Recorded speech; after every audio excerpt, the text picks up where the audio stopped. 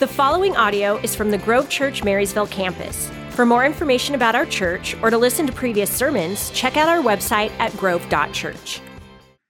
The year was 1988. I was attending Marysville Junior High School, which is now Totem. And at the end of my 8th grade year, my counselor called me into the office. So I go into the office and sit down, and she proceeds to tell me that going into 9th grade, you're required to be signed up for a math class. And she proceeds to ask me, which math class should I be in? This is my opportunity where I felt like my ship just came in. Because, not that I'm any genius, because I'm not, you're going to find out in a second, I'm clearly not. But I had done, worked my way up in math a little bit there in middle school and was invited to be part of like Math Olympics or whatever it was.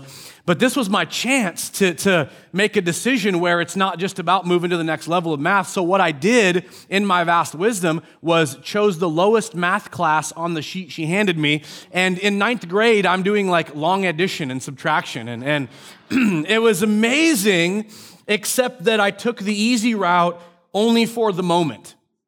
The bummer was it was an immature decision that in college would bite me, because then I got to take like 37 math classes to get to college level in order to take a class that was college level and I can get a degree. And so that was not the best decision I should have made. I wish I could say that decisions like that ended at junior high. And the simple truth is, I think for all of us in the room, there's a poser inside of every single one of us that wants to take the easy route. It's not a kid thing or a young person thing or a people in their 20s thing. It never ends. And as we begin a series called Spiritual Mathematics, what we want to do is work through equations that help us understand what it looks like to overcome certain patterns, certain thoughts, certain stereotypes that keep us from getting off the merry-go-round of compromise. And we're going to begin with something Paul wrote to a church he cared deeply about. It's 1 Corinthians chapter 9. And I love how Paul, oftentimes when you read the different things he wrote, we have things like Corinthians and Ephesians and Galatians and Philippians and Colossians. He wrote all these different letters to these churches, but over and over he talks of things like agriculture, he talks of things like armies, and he talks of sports. And so maybe for certain people in here, you really would have liked Paul, but when you look at what he has to say, it's something that I think means a lot to every one of us as we walk through it. 1 Corinthians 9, verses 24 through 27, I'm going to read them, then I'm going to pray, and we'll walk through it. If you're taking notes, I encourage you to be a note taker. There's some sheets right there in the seat in front of you can take notes off of. If you're in a life group, these are going to help you with some conversation coming up this week in the life group that you're in. And if you're not in a life group, I want to encourage you to consider getting into one as you head out to the lobby today. In fact, there's some information to the left on your way out, life group, when they meet, where they are, who's the leader, stuff like that you can get more info. 1 Corinthians 9:24. Do you not know that in a race all the runners run, but only one gets the prize? Run in such a way as to get the prize. Everyone who competes in the games goes into strict training. They do it to get a crown that will not last, but we do it to get a crown that will last forever. Therefore, I do not run like a man running aimlessly. I do not fight like a boxer beating the air. No, I strike a blow to my body and make it my slave, so that after I have preached to others, I myself may not be disqualified for the prize. Father, today as we stop and pray, help us understand the equation here. Help us understand why Paul is using this picture, but also not just why, but what it means to us as we live out our faith. We talk about what Jesus has done. We value the sacrifice on the cross, that we can be forgiven for our mistakes, for our sins, for the things we've done wrong. But I pray, God, it's more than just forgiveness, God. It's life in you. Help us live it out the way you desire. In Jesus' name, amen. Paul is writing to a church in Corinth. Corinth is a city that back in the day hosted every other year the Isthmian Games. Every 2 years, they would have competitions like track and field, all kinds of events, including running. And so when he uses this analogy, he's helping them understand spiritual terms from something they're very familiar with. He says, do you not know that in a race, all the runners run, but only one gets the prize? He's not bringing up a sentence they wouldn't have known. It's kind of a rhetorical question. Of course we know, we gather, we watch the games, we have friends that have competed, I have a relative that competed, whatever. I'm familiar with how running works, Paul. They all compete, but only one gets the prize. So he's bringing up a conversation that they are very familiar with. And he says this, run in such a way as to get the prize. So he's taking it from a simple analogy to something that the individual needs to understand, something that you and I need to understand. And then he says in verse 25a, everyone who competes in the games goes into strict training. So I think every one of us is familiar with athletes, and maybe you've been an athlete, maybe you've won awards, maybe you're still a great athlete. That's awesome, but it is amazing what athletes will do to get to the top of their game. The energy that they'll spend. The time that they'll spend, they'll push harder than anyone else to win. Think of stories that you've heard of. Think of, stories that are out there. We're familiar with the Seahawks, with Russell Wilson, the discipline that he has to become better and better through watching film, for how he sleeps, how he eats, his regimen. He's got people that he hires to help him remain healthy on every level. Even a couple of years ago, when Russell Wilson was injured, he was getting up every hour on the hour to work on rehabbing so he could continue to play even through injury a couple of years ago. It's amazing how hard an athlete will push to become the best at their sport. They sacrifice comfort. They endure early mornings. They endure late nights. They fixate on film and science and study of their sport. I think we're also aware that competition is not just physical, but also mental.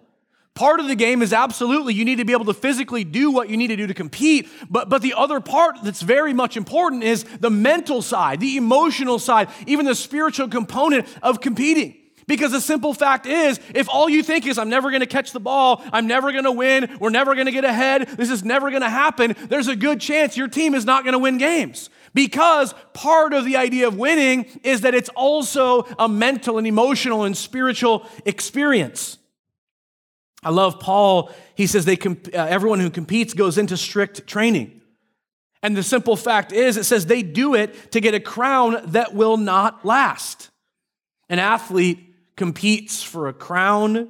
Sometimes it's a ribbon, a trophy. Sometimes it's bragging rights. Anybody ever see runners? We got somebody who literally right now is competing in a marathon, 26.2 miles. Anybody ever run a marathon in here? Yeah, few individuals have run marathon. Anybody half marathon?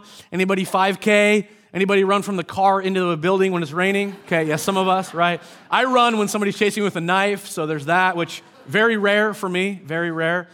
But I love how you think about like people that run and then you see certain bumper stickers and when you see the oval on the back of a car that says 26.2, what does it mean? It means they've run a marathon. What I love is it doesn't mean they won it. It's like, well, what place did you take? Well, I don't know, like 400th. Well, wait a minute.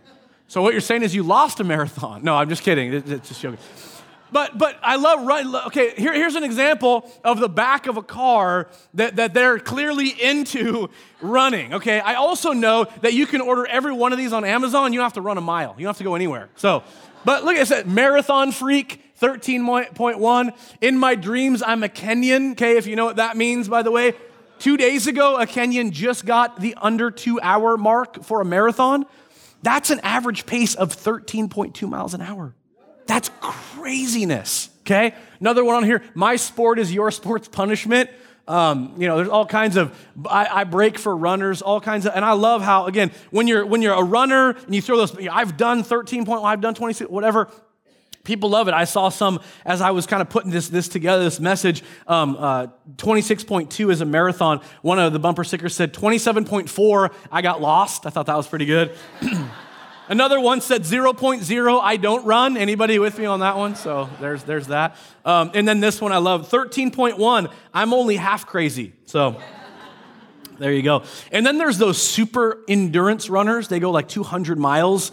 And by the way, they don't even stop to go to the bathroom, which you can figure out what that means. But anyway, Paul is saying, let me bring it back to Scripture. Terrible transition. Paul is saying that for all the accolades and all of the awards and becoming great at something, not that you can't compete, not that it isn't a good thing to compete, that's great, but what he's saying is it won't endure. He's saying whatever it is that you're really, really good at, if it's a sport, it doesn't necessarily endure. The question becomes, what does it have to do with things that are eternal?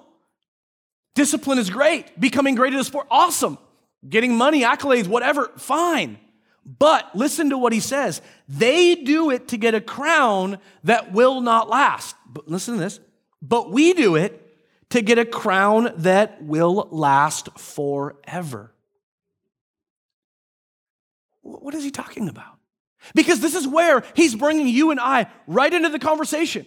They do it to get a crown that won't last. We do it. What is it? What is it that he's talking about? He's saying for any of us in here that would say, I'm a follower of Christ, we do what? We do train. We sacrifice. We endure. This requires discipline. This whole idea of you and I being effective for kingdom advancement requires these things. Paul is saying you and I, if you're a follower of Christ, are not excluded from the need to live sacrificially, for the need for you and I to live with discipline, for you and I to train and endure. Why? Part of it is because you and I are in a fight. There is a battle being waged every single day that if you and I open our hearts and eyes, we can very much see the temptations that we face to make a decision that we know won't lead to anything good. Is anybody else with me in this? That there's things every day that come our way that, yeah, I would love to eat a whole cake, but I don't. I would love to have a whole pizza.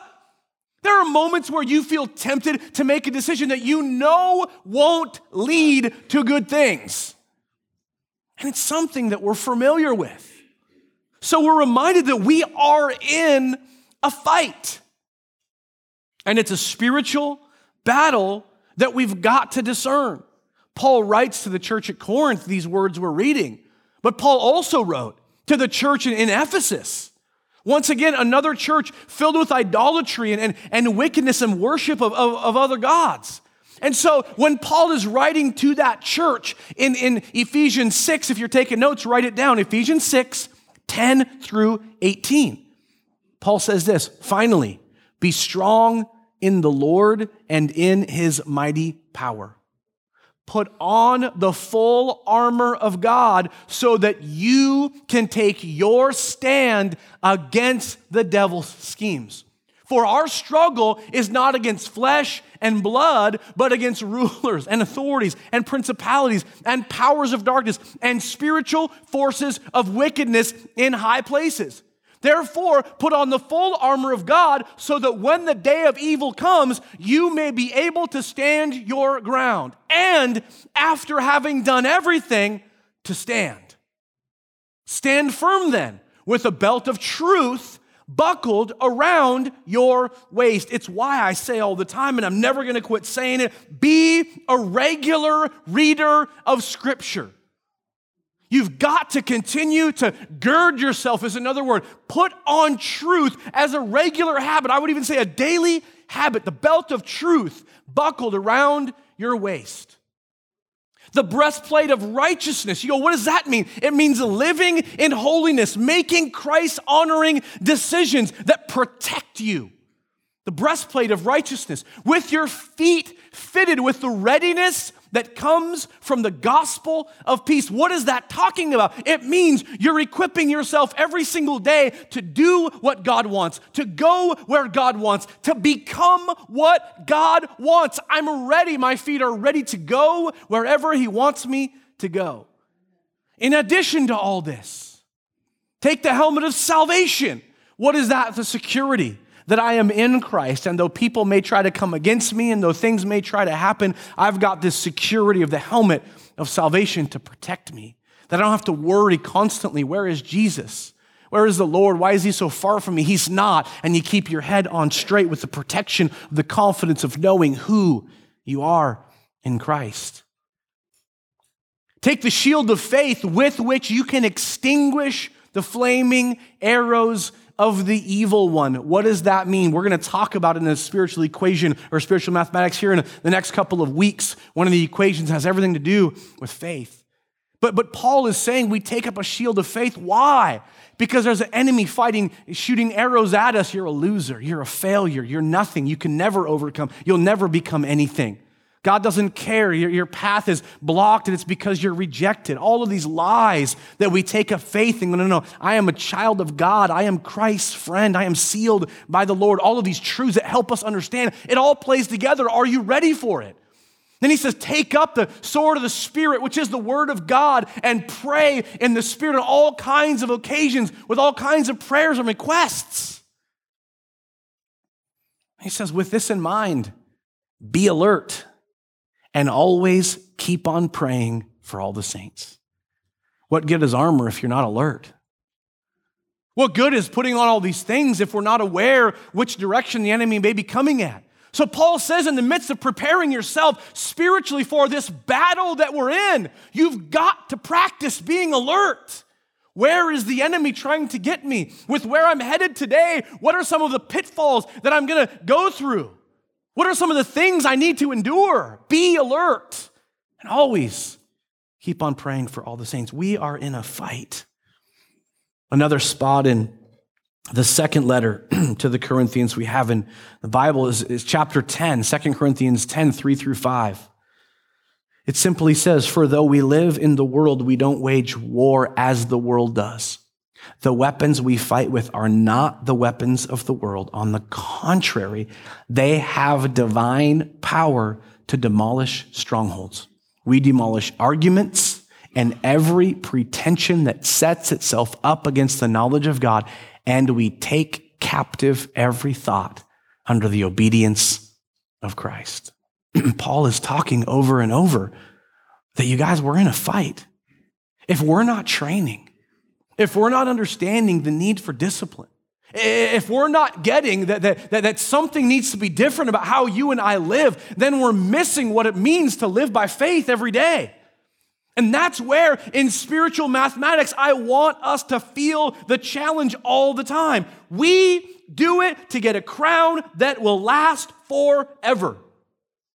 Paul is saying it has everything to do with eternal impact. Paul is saying, number one, eternal salvation, that I am in Christ and I'm confidently becoming who God wants me to become. And two, I want to advance God's kingdom on earth. What does that mean? That I want to live for Jesus every day that I'm here. So that, yes, I can walk in that confidence, that righteousness, great. But also so that this world can see Jesus through me every day. That where you go to work, that where you go to class, go to school, that where you navigate this world every day, Monday, Tuesday, Wednesday, Thursday, Friday, Saturday, Sunday, that people can see Christ through how we live, and we're very much about wanting people to know that Jesus cares about them. Paul says in verse 26, therefore, I do not run like someone running aimlessly. I do not fight like a boxer beating the air. That goes back to the 27.4 comment. I got lost, I don't run aimlessly. I don't fight. The Message version says, I don't know about you, but I'm running hard for the finish line. I'm giving it everything I've got. No sloppy living for me. How about us? Are we haphazard about our faith? That it matters a lot, maybe on a day like today where you can come in and feel good about an experience? But then kind of as the week goes on, just things kind of fade off into the distance and we just kind of go through the motions of living and existing, not really focusing on looking through the lens of our faith at the world we navigate every day. Are we kind of into our faith? Because Paul's about to say something that ought to create tension, I think, inside of all of us. Therefore, I do not run like a man running aimlessly. I do not fight like one beating the air. No, listen to this. No, I strike a blow to my body and make it my slave, so that after I have preached to others, I myself may not be disqualified from the prize. To me, through the lens of a pastor, that's like lots of tension. You know why? Because I can get up here every week and say all kinds of inspiring things. I can read all kinds of quotes from great authors and all kinds of people in our history. But what about me living it out? Am I beating my body? Am I bringing myself under submission? Am I surrendering to what God wants and not giving in to what I feel? Is that me? And is that you? How many of us in this room have ever said to our kids, hey kids, don't swear? But you're swearing. How many individuals have said, kids, you should never smoke? It's not good for you. Like, you're really good at that anyway. How many of us have ever tried to tell somebody to do something that we're not living out? See, here's the catch, and I didn't invent this phrase, but I've always remembered it. You teach what you know, but you reproduce who you are. You can look at that through the lens of a parent, a teacher. You can look at that through the lens of a boss, somebody who has employees that work for you. You can look at all kinds of, you teach what you know, but you reproduce who you are. It's a side note, and I'm going to add it to this message just for a second, but I love how years ago I heard Andy Stanley say this in regard to parenting. You don't parent for obedience, you parent for a relationship. If you parent only for obedience, then you get militant kids that will fly off the handle someday. Trust me, I've seen it as a pastor. I've seen it in families where it's like all you do is berate and yell at them, tell them what they're doing wrong. Parent for relationship. It doesn't mean you're buddies. You're the parent, not the buddy. It doesn't mean there isn't discipline involved and certain parameters you've got to create. But sometimes parents miss it because all you see is berating and speeches and coaching on to do this, do that. Why'd you do that? That's wrong. That's not right. But you don't get kids that learn how to grow up in relationship and be healthy. You get kids that are so stifled in their ability to be themselves that eventually it blows up. Some of you are very familiar with that. Freebie. When you and I commit to Christ, it requires a discipline. See, Paul also says to the churches in the region of Galatia, okay, Galatians 2:20, I have been crucified with Christ.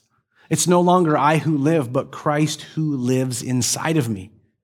The life I live, I now live in the body, and I live by faith in the Son of God, excuse me, who loved me and gave himself for me. In Luke 9, Jesus said, whoever wants to be my disciple must what? Deny themselves, take up their cross, and follow me. For whoever wants to save their life will lose it, but whoever loses their life for me will save it. What good is it for someone to gain the whole world but forfeit their soul, their very self? Part of the fruit of the Spirit we've mentioned many times in here. In Galatians 5:22, part of the fruit of the Spirit is long-suffering, and we don't like that word. But that's part of this idea of living by the Spirit. All of these things are the language of someone who doesn't live by how they feel, but by their conviction to be the best they can be. The spiritual mathematics equation for today is simply this: convictions are greater than emotions. Convictions are greater than emotions. We must develop convictions. I've been reading this book, Battlefield of the Mind by Joyce Meyer recently, just trying to, and I posted it a couple of weeks ago on a weekly checkup. I throw it on Facebook. It's about a minute long, but I was thinking, processing life, and I literally put it this way. You and I have got to get better at thinking about what we think about. And Joyce Meyer, in her book, Battlefield of the Mind, says this: where the mind goes, the person follows. Where the mind goes, that's why we talk about dwelling on the right things. That's why in Philippians 4:8, it talks about whatsoever things are pure, noble, lovely, excellent, praiseworthy. Think about such things. Convictions. I'm reading from a theologian here. Conviction refers to the state of being convinced and confident that something is true. It means a persuasion, a strong persuasion or belief. In other words, conviction stands opposed to doubt and skepticism. When we think of a man of conviction, we also think in terms of action and direction. We think of a person whose convictions have a definite impact on how they live, on what they do, on what they say, on where they go.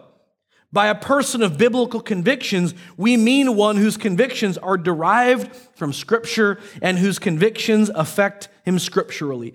Biblical conviction is really the product of three things that characterize the ideal person of maturity: a commitment to Scripture as authority, the construction of specific beliefs and convictions based on that authority, and finally, the courage to act on those convictions by faith.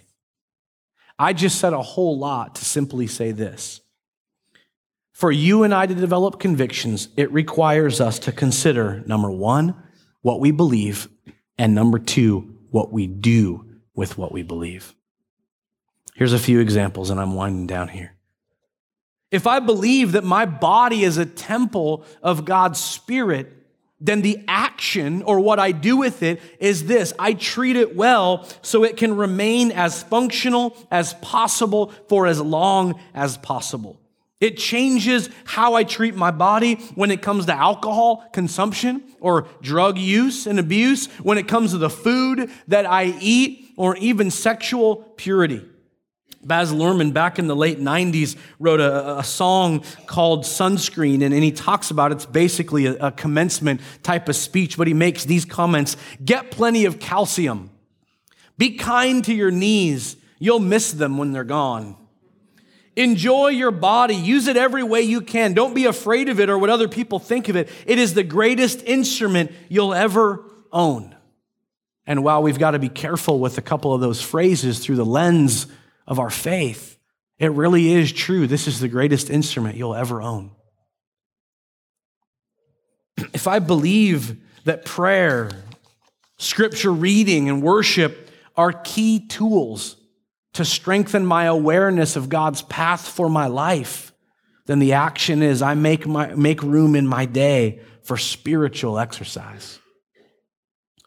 If I believe that Christ's sacrifice on the cross is the way to an eternity with our Heavenly Father, then yes, I invite Jesus to be the Lord of my life and forgive me of my sin, and also help others see it in how I live, in what I say, and in my conversations with them.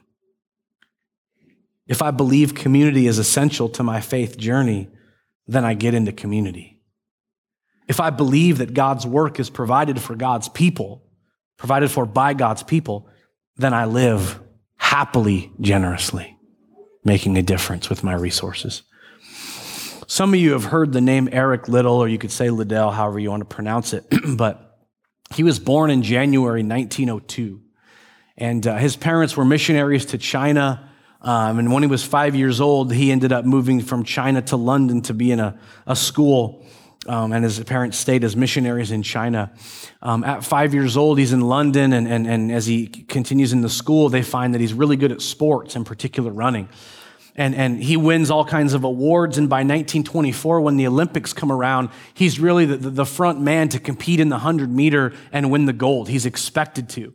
But he finds out that the preliminary races to qualify are on a Sunday. And he has such a conviction as a follower of Christ for him of the Sabbath on a Sunday that he refuses to compete on a Sunday, which means he can't compete in that race. Think about that. The best in the world, the one that's hands down favorite to win the gold. And he won't compete because of that deep conviction. So he finds out as he's looking at the races that there's a 400-meter race, that the preliminaries aren't on Sunday, and the race itself isn't on a Sunday. So he trains for a couple of months for the 400-meter, and when he gets to the day of the 400-meter, He's going to compete, and he was considered to be a strong favorite. And I'm going to read this. Before the final, the U.S. Olympic masseur slipped a piece of paper into his hand, and it included the words from 1 Samuel 2, verse 30, "Those who honor me, I will honor." Sprinting from the start, Eric Liddell created a significant gap to the other runners and held on to win gold and set a new Olympic record time of 47.6 seconds. He described his race plan like this: "The secret of my success over the 400 meter is that I run the first 200 as fast as I can. And then for the second 200, with God's help, I run faster." The next year, in 1925, he returned to northern China to serve as a missionary like his parents. In China, he remained fit and only competed sporadically. He married a Canadian missionary. He had 3 daughters. In 1941, the advancing Japanese army, remember this is during World War II, pressed him and his family to flee to a rural mission station. Liddell was kept very busy dealing with the stream of locals who came to the station for medical treatment and food. In 1943, the Japanese reached the mission, and Liddell was put in an internment camp. Aggravated by the shortage of food and medical treatment, he developed a brain tumor and suffered ill health. Many camp internees attest to the strong moral character that he had. He was seen as a great unifying force, and he helped to ease tension through his selflessness and impartiality. Norman Cliff, in his book, The Courtyard of the Happy Way, wrote of him, "The finest Christian gentleman it has been my pleasure to meet. In all the time in the camp, I never heard him say a bad word about anybody." A fellow internee, Stephen Metcalf, later wrote of him, "He gave me 2 things. One was his worn-out running shoes, but the best thing he gave me was his baton of forgiveness. He taught me to love my enemies, the Japanese, and to pray for them." Eric Liddell died on 21st of February, 1945, 5 months before the camp was liberated. He died from his inoperable brain tumor, although overwork and malnutrition undoubtedly hastened his death. It was revealed that after the war, he had turned down an opportunity to leave the camp as part of a prisoner exchange program, instead giving it to a pregnant woman. His death left a profound vacuum within the camp. Such was the great strength of his personality and his character. I can't imagine how he felt during all of those years stuck in an internment camp, facing all the malnutrition, facing a brain tumor and ill health. I can't think of it, but to me, this is the perfect story of somebody who chose conviction over emotion. To me, it makes me think of the greatest eulogy you could ever write about somebody, the greatest story you could ever hear about somebody's life. And I think about, for you and me, at the end of our time on this planet, what is it that you want people to say? What is it that you want people to remember you by? That you are a person of compromise, that you lived by how you feel, that you had so much potential that you never achieved, or that you lived by conviction and it made a difference in the lives of people around you. In 2002, in Scotland, a poll voted Eric Liddell as the most popular Scottish sports figure of all time.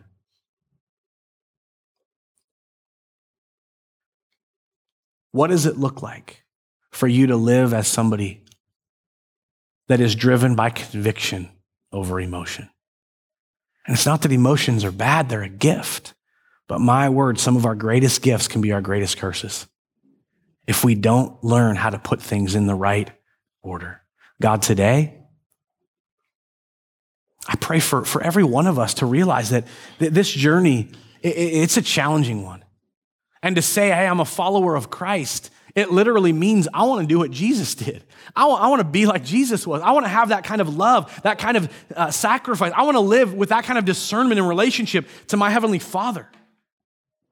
And as much as I believe that, yes, it's a tall order, I also believe, God, that you sent your Holy Spirit to fill us, to empower us, to give us discernment about decisions that we know at certain moments that compromise is knocking on our door. We know when emotion is about to get the best of us and we're about to walk in a direction that isn't okay. And for some of us, we're still trying to figure some of that out. But I pray That we would begin to process in our faith a bit differently than maybe we have.